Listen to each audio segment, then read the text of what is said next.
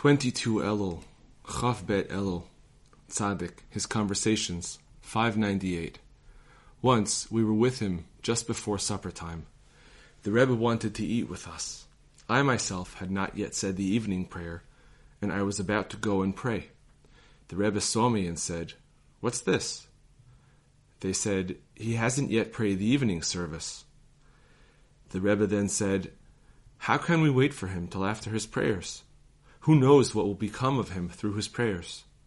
One should give himself heart and soul to his prayers, so who knows what might become of him? Understand this. We should pray with such complete submission and self-abnegation that something completely new and different will come about through the prayer." 599. Once he said to me, "This you don't know, that when the Berditchev Rav says, 'the Creator,' fire flashes forth from his eyes." The Rebbe emphasized the words, "the Creator," and said them with awe and fear, and the words resounded as they came from his holy mouth. 600. I heard that someone once told him he had seen fire in a dream. The Rebbe said, "And how did you interpret it?"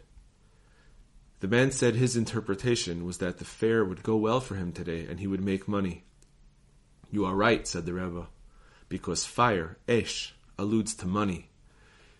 The letters of the word kesef, silver or money, when spelled out in full, have the gematria of esh." 601. The Rebbe was speaking to someone about a well-known tzaddik.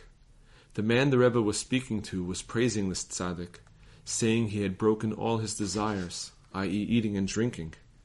The Rebbe asked, "But where is he holding with the desire of lust?" "Who knows?" the man replied. "But the truth is," the Rebbe said, "that the main thing is this desire and this alone.